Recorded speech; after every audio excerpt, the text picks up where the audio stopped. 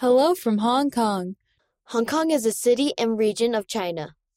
About 7.5 million people live there. Join Margot and Paulo as they travel the world to learn about Heavenly Father's children. Language. Most people here speak a Chinese language called Cantonese. In Cantonese, a word's meaning depends on the tone, how high or low the sounds are. City life. Hong Kong is a big, busy city with lots of people and tall buildings. It has more than 500 skyscrapers, more than any city in the world. Hong Kong China Temple. This temple has 6 levels. It was built to be tall instead of wide because there's little space in the city. Church members.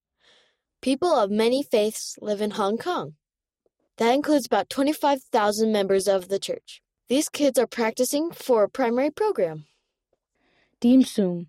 A dim sum meal has many small dishes like dumplings, buns, meats, rice, and cakes.